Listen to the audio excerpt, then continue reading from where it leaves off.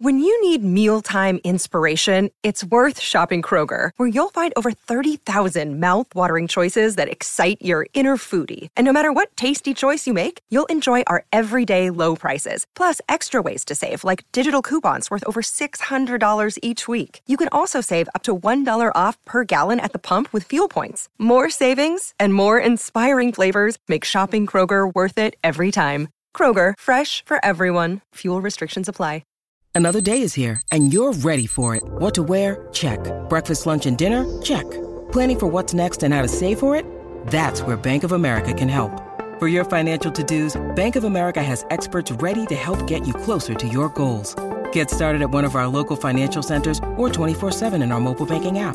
Find a location near you at bankofamerica.com/talktous. What would you like the power to do?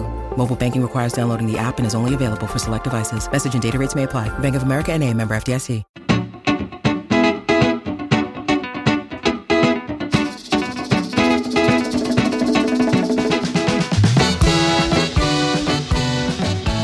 It's another week. Welcome, everybody. I'm David Campbell, sports manager at Cleveland.com, joined, as always, by Terry Pluto, award-winning columnist, sports writer, author. Terry, how you doing this week? I'm well, David. You did not have to deal with the long trip out to LA for the game, so that was a good thing. No, that's it. I will be on running. the road for pretty much all the rest except Green Bay on Christmas Day. So, because that is, on being Christmas, we are booked always on Christmas Day to do ministry at the Haven of Rest. So there's that one. And so the rest of your staff, you could arm them with sled dogs and sleighs and send them up to Green Bay on Christmas. To the frozen tundra. That's right. All right. So let's talk Browns. I'm always fascinated in how fans react after a game. And last week's narrative, which we talked about, was, is Baker Mayfield any good? Is he a franchise quarterback? And this week's narrative seems to be, why can't Baker produce a game-winning drive when the Browns need it? Where do you stand on Baker at this point? Well, first of all, let's divide up into Baker is no good, Baker is good, Baker is an elite quarterback. You know, there's three different things. Last week it was Baker's just no good, or he's really hurt. And I think what this game did was it obviously is some sort of a problem, but it's not that big a deal. You know, and I wrote that over the weekend out there that said that this is what the Browns believed. And I talked to somebody whose job it was to go through that film several times. And he even told me a couple of plays. He goes, go back and look at it. Guys are like wide open. He's not just firing them over the head. And it wasn't just Demetric Felton on that one where he heaves it downfield or no, I think that time he ran. There's another time where Felton's wide open and he heaves it downfield to like nobody. It was like we all have days on the job where, you know, our brains just stayed in bed or something. And that was what was going on with him that day. Unfortunately, when you only work 16 days a week, or in this case, 17, you can't have any of those. So that's what happened. So I think where we're at, David, is, and this is where I've been for a long time, Baker's a good quarterback. And he's got to take the next step if he wants to be considered among the elite and get his big payday, right? Yes, or he'll get paid like Carson Wentz and Jared Goff and Jimmy Garoppolo anyway.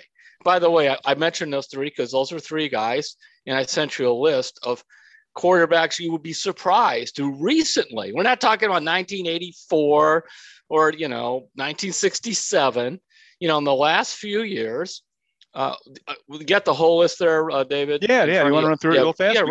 Go ahead. So we're not counting the last Super Bowl, which was Brady and Mahomes, obviously. But the year before that, Jimmy Garoppolo, the 49ers. The year before that, Jared Goff got the Rams there. The year before that, Nick Foles and Carson Wentz. We all know how that went with the Eagles. Year before that, 2017, Matt Ryan. And the year before that, Cam Newton, who you could argue was an elite quarterback at his peak. What do you think of that list, and how does Baker fit into that? The interesting thing is a couple of them who made that are actually running the same offense that Stefanski is, which was the Rams and also the 49ers. And I would argue I would take Baker over Jimmy G, and I would take him over Jared Goff. So that's fair. It's a product of, you have to have a good quarterback to get to the Super Bowl. Okay. But you don't have to have a great quarterback. You'd like to have a great quarterback, but it's hard.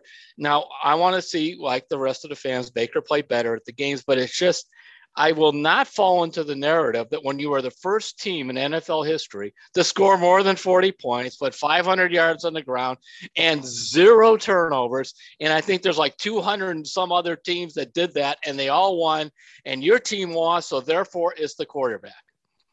So you don't agree with what Brandon Staley was saying after the game when he was talking about how that one ended, about how you need, in these days of high scoring last minute drives, you need an elite quarterback to pull off a game winning drive. You don't subscribe to that. You think the Browns can get where they're going, even if Mayfield doesn't reach that kind of ultra yes. level. I mean, it's kind of like, would you rather have, a guy who throws 97 miles an hour and has all 4 pitches in his bag, like Garrett Cole when he's at his best or whatever?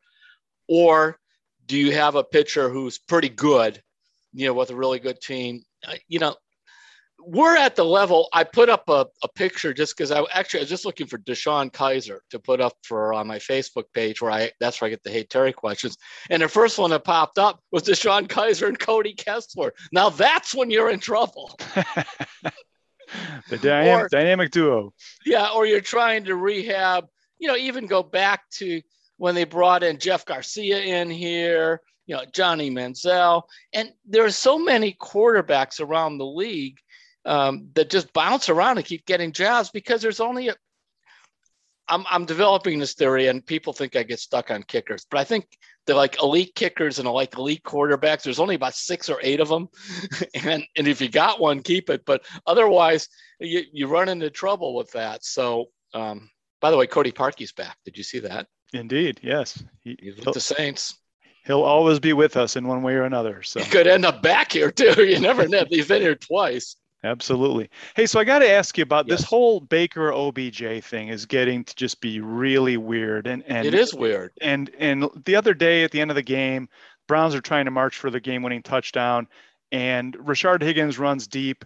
Baker throws it to Rashard Higgins, and if you look at the film, even on the TV footage, you could see OBJ is running wide open, probably about 25 yards down the field on a crossing route, nobody near him. And Baker, once again, didn't see him. And, yes, it happened with Felton the week before where Baker didn't see a wide open Demetric Felton, but this OBJ thing keeps happening. And I know at the end of the game, OBJ sat on the bench for a little while by himself, was dejected.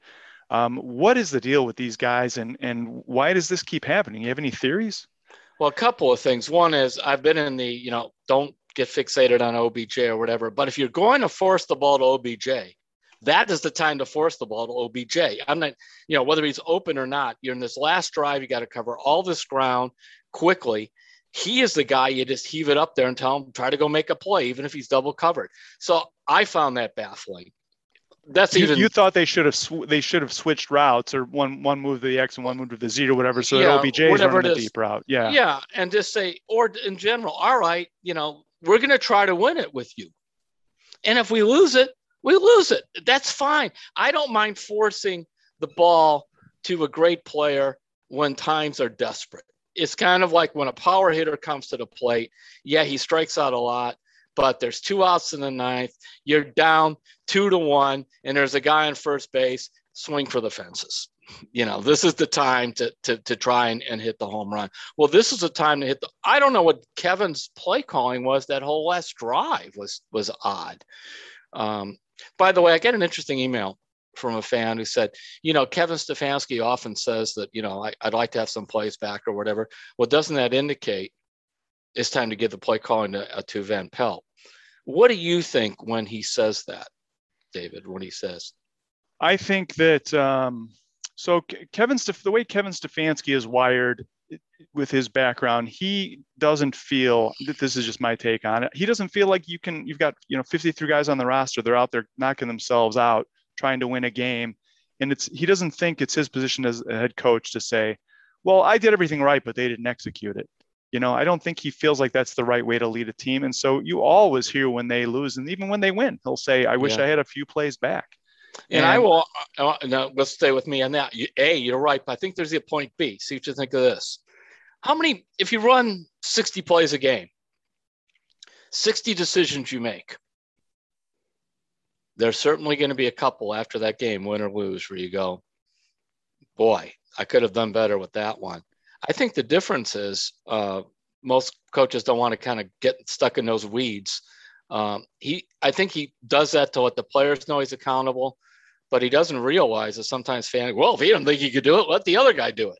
Yeah. Well, I think that if you watch during the game, there's body language you can see Bill Callahan speaking into the headset, giving him thoughts, and you can imagine that Alex Van Pelt's doing the same thing. But the one thing I can tell you that did happen was, and Stefanski even hinted at this, the pass interference non-call that happened distracted Stefanski to the point where he feels like he blew the next play call because he was still tied up with the officials trying to figure out why that wasn't called.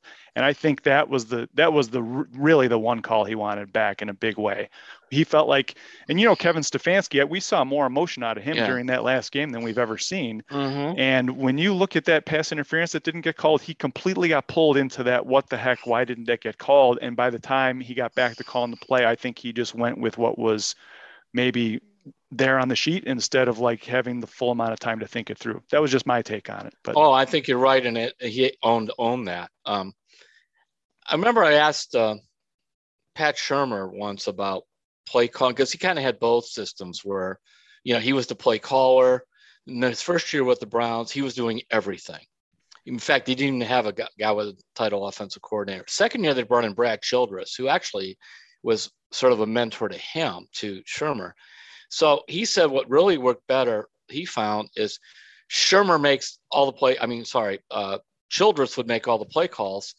And he goes, I would be on the headset and maybe I would change 5 or 6 a game during it. He said, so it would start up. And then he goes, I put Brad upstairs, start upstairs with him, so that way, if I'm off, into something else, we're still operating pretty well. And I kind of like that. And that maybe would have helped. Now, maybe the Browns are doing that anyway. We don't know, because they never like to pull the curtain back.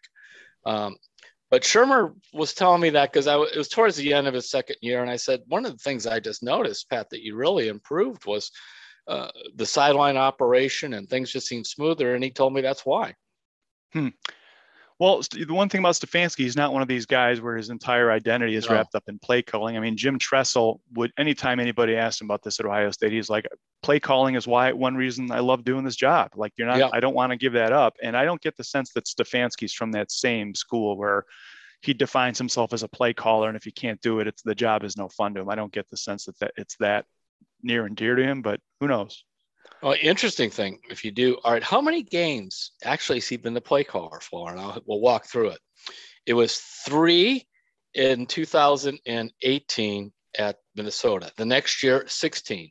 So we're at 19 games. I think there's a playoff game in there. So we'll throw up to 20. Then he came to the Browns, and they had 18 games kind of the playoffs. So we're at 38. And then you add in 5 more. That's 43. That's not even 3 full NFL seasons. And remember, he didn't do anything in college or whatever.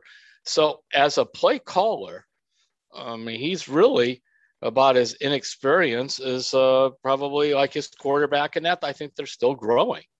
Mm-hmm. Well, it might change. You never know. I mean, heck, last year he watched the playoff game from his basement, and Alex Van Pelt called every play. So the fans keep saying, and say they scored 4,000 points, and they had to do it again. Send them back to the basement. I don't know. I don't mean that. I think he's a big believer in, if we put our heads together, we're going to get this right. And who actually decides what the final play is not. I think you're right. I think it's something that is that could change down the road. You never know. The great thing for him is he does have Callahan and he does have Van Pelt right there. And I think that's why, for the most part, we've not seen too much of what we saw in that one play there where things got out of control or things got lost. Because those are guys he trusts, where I'm sure some coaches, part of the reason they call plays, they just didn't, they threw their staff together. There isn't a guy that I remember when Hugh Jackson, when he took the play calling back or whatever he did there. It's like, well, if I'm going to go down, I'm going to go down calling my own plays. Yeah. I don't get that's the opposite of what Kevin Stefanski thinks. Yeah, that is so I don't see that either. Yeah. So we'll take a break here in a minute, Terry. I wanted to get your thoughts. So the injuries have really piled up on this team, both before last week's game and then even heading into this week's game against the Cardinals, the 4:05 kick Sunday down at First Energy Stadium. Jadeveon Clowney, Greg Newsome II, Greedy Williams, Denzel Ward, Jarvis Landry, Jedrick Wills Jr., Jack Conklin. Both sides of the ball are getting hit. Are you more concerned about the defense or the offense, or both, going into Sunday's game? Defense. I don't know how many times I could say defense, because at the start of the year, even when they were looking at the roster, I kept dwelling on the secondary, because I believe defensive backs are like pitchers in the old line. When you think you have enough, go get more. And they seem to just get hurt. We've seen it year after year here.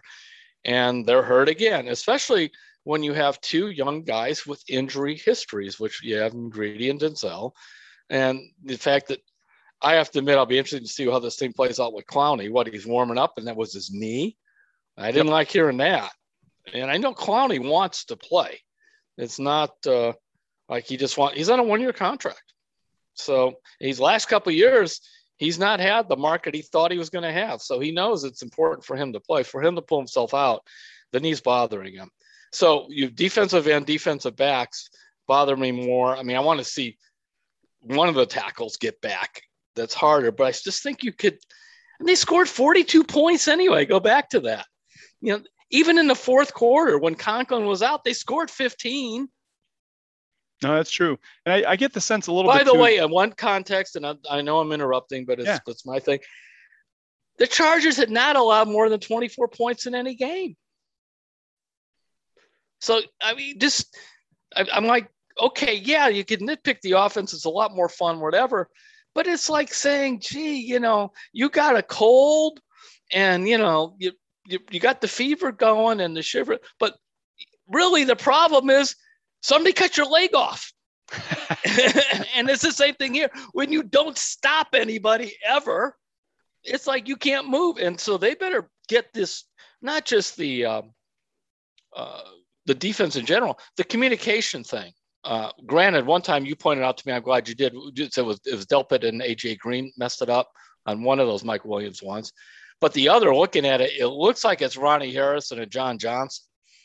Mike Williams, he's a big guy. He's 6'4". He's their one deep threat. I get it if it's like some fullback something or a nondescript tight end that you don't cover and he ends up, the coverage breaks down, but you don't lose Mike Williams twice. No, that's for sure. I mean, it's like, what do they say in baseball? You want to build a team up the middle on defense. You want to start by not giving up 80-yard plays. Like that is step number one in the Browns. And you know who's probably watching tapes of that and screaming at the thing? Greg Williams. They made fun of me for having a guy 45 yards behind the line of scrimmage. Well, that garbage never happened, which would be the nicest thing you would say when I was a coach. That's right. All right, so we're going to take a break here, Terry. We'll come back. We'll talk a little bit of Cavs, a little bit of Guardians. We got a few Hey Terry questions, and I have a trivia question for you as usual. So we'll be right back on Terry's Talking. David Campbell and Terry Pluto back on this week's edition of Terry's Talking. We're going to get into the Cavaliers here. The Cavs open their season. I can't believe it's starting already. It's 80 degrees out this week, and the Cavs are already playing basketball for real. Next Wednesday, the 20th, they're playing at Memphis in their season opener, and then they open the home season next Friday, the 22nd, against Charlotte. That one's at 7 o'clock down at the Fieldhouse. Terry, Evan Mobley is getting rave reviews so far. It's only preseason, but just the way he's been playing, the work he's been putting in to improve his shooting outside the paint. Chris Fedor, our colleague, has been writing about, I think he's putting up 103 pointers a day before and after practice, extra shots so that he can increase his range and really stretch the floor for the Cavs. What do you think of him so far? And what do you see for him early in the season? What are you expecting to see from him? Well, it's good that he works on his shooting, but that's way down the list for me on why I like Mobley. And I like him more than in the draft, because I liked Suggs from Gonzaga. That's who I wanted the Cavs to take, because I thought he was going to be a really good NBA player. Apparently, he has played very well, by the way, for Orlando, too. Suggs has. Nonetheless, Mobley is a unique player. I could see it now. His ability to move sideways. In the Sunday, I compared him to a young Larry Nance Sr., who I'm old enough to have seen play with Clemson. It was 1978, which, immediately a bunch of people. I was a young writer in Greensboro, and I was assigned to, back then, nobody wanted to drive down to Clemson from Greensboro, especially in the winter, because you had to go there. So they sent me down to this game, and it was Carolina was playing. And I had never heard of Larry. This is like, I think he's a sophomore, just starting that. And I'm watching this game, and there's this tall, like you see Mobley, kind of blocking shots and good defensively, kind of raw on offense. I'm looking up, who is this guy? It was Larry Nance from Anderson, South Carolina, which, by the way, is right by Clemson. So I always kind of kept that in mind. And, you know, I was now I'm playing like Red Auerbach or something. I got my guy here. And it ends up, of course, he goes to the NBA. And the Larry Nance we saw here by then was very polished. You know, he had developed that kind of shot, a mid-range shot, but the shot blocking, the ability to move. But I wrote that, and then another guy, fan, wrote me, and it's correct. He said he thought it was more like a young Hot Rod Williams, the same thing, that 6'11" guy who could jump out and guard small forwards, and just unselfish. And that's high praise when you get guys like that. And if he could develop the 3-pointer, I know he made one in a preseason game, but I'm like, right now, I really don't care a whole lot. I mean, it's fine for him to shoot afterwards, but that's why they got marketing, to have some tall guy shoot from, you know, half court or wherever they want to fire these things from these days. But he's exciting. And I think he's exciting because he can play center. He could play power forward, or, you know, at times even some small forward. And he just seems, by the way, ball handling, passing, pretty good. Yeah, it's a new era, really. I mean, you look at, I know that, and Chris Fiore wrote about this too, about how Ricky Rubio, he won't be in the starting lineup, you know, and they're saying they're going to give him starters minutes, but probably one of the biggest acquisitions they could have made this offseason is just getting someone to stabilize that backup point guard spot. But I mean, we're talking about Ricky Rubio coming off the bench and these young guys. I mean, I think you added it up, 21.7 years old is how old the starting lineup for the Cavs is going to be. It's really a new era in terms of veterans coming off the bench, and the young guys are going to start for this team, and that's how they're going to roll out. It'll be interesting what will happen if they have where they keep getting down by 10, 15 points in the first quarter with all those kids. So then do you mix it up? I mean, do you go with Rubio and Garland in the backcourt and bring Sexton off the bench? You know, that kind of thing, because Rubio certainly stabilizes all this stuff, and he doesn't have to shoot the ball. That's a really good acquisition. I'm interested to see how it works with Kevin Love off the bench. I have no clue. I'm not tremendously optimistic about it, but if he wants to be traded or have value, there's reasons for him to play well. But when you look at what Mobley can really help them defensively, they need an identity. You know, the little bit of winning they did, which is, it feels like it's a lot longer than that, but it was actually the start of last year. Remember when they had Drummond and Larry Nance Jr.? That suddenly became a tough team that rebounded, and they were playing around 500 with those guys before they got Jared Allen. How about Jared Allen and Mobley should be able to help the team have some defensive identity around the rim. So we'll see what it is. You know, we've mentioned, I'm not going to dwell on it, but the league is between the great players between 6'3" and 6'9", and the Cavs don't have too many of those guys. Yep. It's going to be interesting when they match up against some teams, who's going to be guarding who. There's going to be some tough matchups tonight for them. So Terry, we're going to hit you up for a prediction next week on next week's podcast. So give that some thought in terms of how many games you think the Cavs will win this season, and we will do that next week. So, all right, the Guardians. Playoffs are moving along. The time after the World Series is going to be really important for the Guardians in terms of picking up some options, making some decisions. You know, it's a pretty important time. It's right after the end of the season. Jose Ramirez and Roberto Perez are two guys that they're going to need to make. Jose's a no-brainer, obviously. Yeah. But how do you think the Roberto Perez decision might fall? There's no way they're giving him $7 million because they think nobody else will give him $7 million. So they may offer him a chance to come back. With me, and I was a big proponent of Roberto, like them, but he can't stay healthy. You know, it's a couple years in a row. And you need to get another catcher, whether you think LaVista is ready, or Bodnay or LaVista probably aren't. They're probably those are their top catching prospects. They're probably going to have to go get a veteran just to play behind Hedges. I know Hedges is really one of the worst regular big league hitters I've ever seen. He's just terrible. But what he you could just tell they always talk about a glue guy. He is a glue guy behind the plate, and he has a great attitude, on the bench. And it's just the kind of guy Francona really likes. So, and he could throw and all that stuff. So that's a easy one. And for me, Perez goes unless he wants to play for, I don't know, $1.5 million or something, something very low. But oftentimes when you do that with a player, he'll go somewhere else for a big pay cut, but he doesn't want to stay at your team. And you get an attitude problem with that. You have to be careful. Football, they'll do it more often than in baseball, where they'll handle a pay cut. Yeah, so we'll probably see him sign with somebody else for the same money the Indians might offer him, but it's just a new start. And yeah. Yes, that way you could always say I need a fresh start. And then of course, Jose gets picked up. The difficult thing or interesting thing is guys out of minor league options coming up are Chang and Zimmer and Mercado right off the top of my head. There may be somebody else. Do you put those guys, obviously, I think Chang's going to be on the 40-man roster. They like him. The other two outfielders, I think at best one of them, maybe even both, end up being traded or whatever before him. Because do you know that Jose Ramirez is only 2 months older than Bradley Zimmer? People forget that. Yeah, we keep saying prospect. Granted, Jose was young when he came up and that, but they're both bearing down on 30. And now one's Jose Ramirez and one isn't. Yeah. And maybe, you turn around, you let Zimmer go like they did last year. Remember, they gave up on Naquin, and he went and had a good year with the Reds on a minor league contract.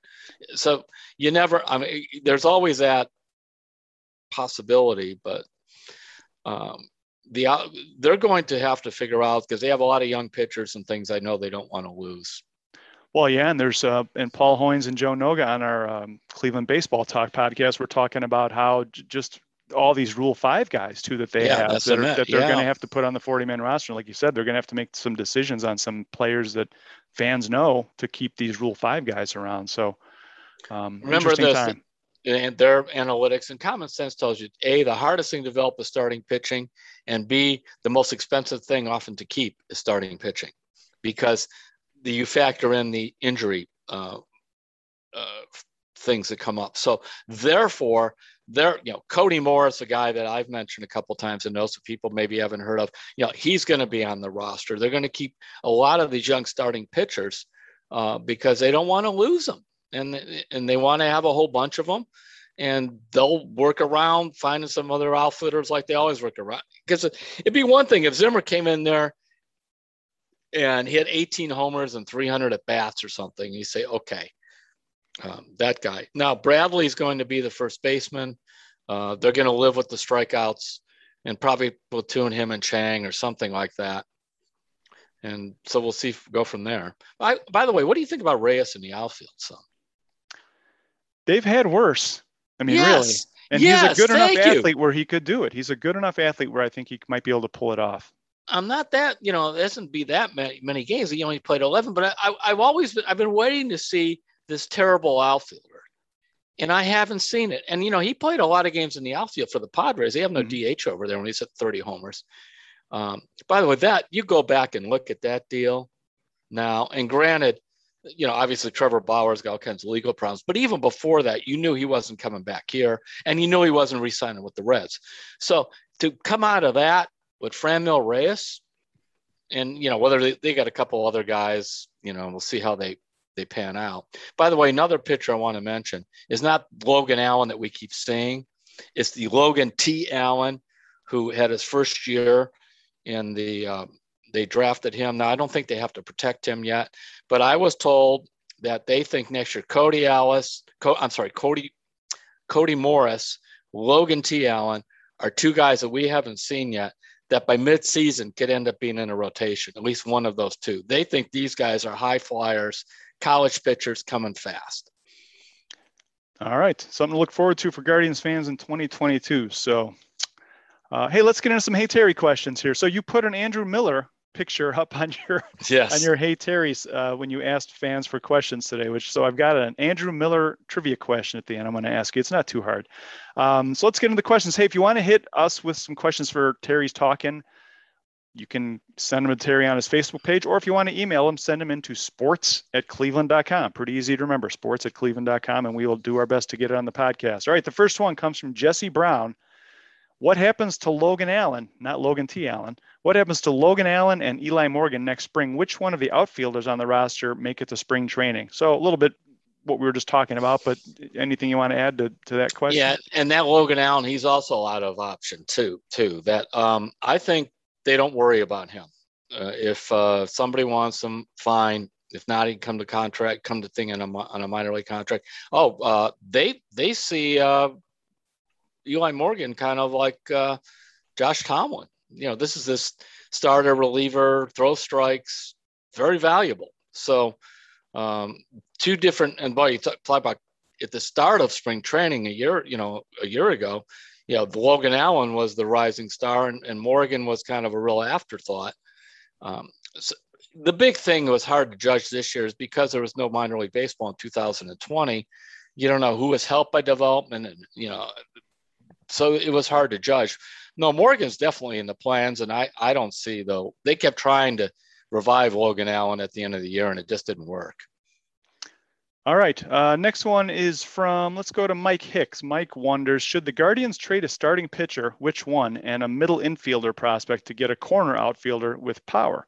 They desperately need some production and protection for Jose and Franmil. Yeah, I mean, you look at that. I would not want to go into your three of Bieber, Plesac, and Savale, but there are minor league pitchers that people value, and they certainly have enough middle infielders. I would look at that, but I would want it to be a player who would have 2 or 3 years of control too, not just a guy coming near. And I haven't looked at that list. I know that our baseball writers have been. Paul and Noga have been doing that, but I forgot who they had on their list for outfielders. Yeah, and they can also, obviously, free agency is something that we've written about that they're gonna take a look at adding somebody. So there might be somebody out there, somebody like you said, they can control for a couple of years and get him at a middle range. Yeah, so they want to find another Miles Straw. That's what they want to do. A guy like that, who's maybe stuck with a team with a lot of good outfielders and they have a number of young pitchers that people like, and bullpen arms. I mean, they're feeling, that's why I remember they draft all these pitchers, is that you could trade them. Always a commodity, that's for sure. All right, let's go to this one from Matthew Graham. He says, hey, Terry, do you anticipate an MLB work stoppage this offseason? The owners claim to always lose money, but yet the last few CBAs have been re-upped with very little negotiating issues, which tells me both sides are making money and they want to keep the gravy train rolling. What do you think? Well, there'll probably be something because these guys can't even agree that today's Wednesday. I mean, you saw that when the owners wanted to have the expanded playoff format again this year, like they did last year. And it's better for the players because they get more playoff money. And they said no anyway, because they want to keep as a negotiating play for the next agreement. And I think just because the owners want it, they don't. And this is you never hear them. You always hear the NBA talk about, we're in partnership with our players. Well, you never hear that out of baseball. But the other problem, David, is there are not just a few, but several owners are not real wild about making a big radical change to the economic way it's set up because they're willing to spend the money. I would love to see a floor come in so you don't get teams like, so frankly, what the Indians pulled this year, this $50 million payroll. No, you can't do that. You can't have a $50 million payroll and get revenue sharing. No, we're not having that. And by the way, I'm told the Indians will probably go up at least around 70 this year. We'll see what happens after that. But probably something will come up. But in the end, to the reader's point, that there's a lot of money out here, but they'll just be so nasty about it. They're so nasty about everything. Well, I mean, they make you hate them, both sides. They really do. The one thing we do know is it's going to go to the very end, and they're going to push it as long as they can to get what they want. So if history is any guide. So, all All right, Terry, hey, I want to talk about your faith column this week. It was a really interesting look. I know you do a lot of hiking with your wife, Roberta, and you guys come across some interesting old remnants of places. And I wanted to give you a minute to talk about that. I thought it was interesting the way you kind of made a metaphor between these old abandoned brick houses from the 1800s and kind of us. And like, we're here on Earth and like what happens to us after that. And I thought it was a really interesting metaphor you made there. So can you talk about that for a minute? Well, I was hurting for a faith column idea, which happens almost every week. And so I'm hiking on a different trail in Cuyahoga Valley. It's called the Riding Run Trail. And suddenly I saw this like cement block just kind of near the trail. It's like a kind of a thing you put in the foundation of a house. And I'm like, I kind of looked at it, and then I sort of looked over in the weeds, and it just looked something stranger. So I walked over there, and there were these stone steps going up. Then there was a hole in the ground. I suddenly realized this was a house here. This was somebody's place. They lived here, not too far from the covered bridge in Peninsula.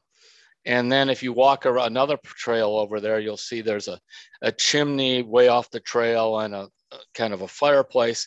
And this was somebody's idea to have a house by what was a real small river. Now, both of these are, long gone. You kind of have to use your imagination. And I thought about, actually, I remember when my father died and the pastor put his hand on the casket, and he said, Tom is not here anymore. His body is just a shell. He's with his Father in heaven. And then even there, like when we were hiking out in Arizona, about 70 miles from Goodyear in this kind of remote place, it's not like where a lot of people go. It was an old gold mining area, and we've run pictures of this in the faith column of this old house. And then I kind of looked back there and it looked like there's this path going up. And so we went up there, and then we found this old abandoned gold mine. And by the way, there was a river there. So that was totally dry. You could tell this guy, I'm going to build this stone house by the river, and I'm going to have a gold mine in the backyard, and I am set.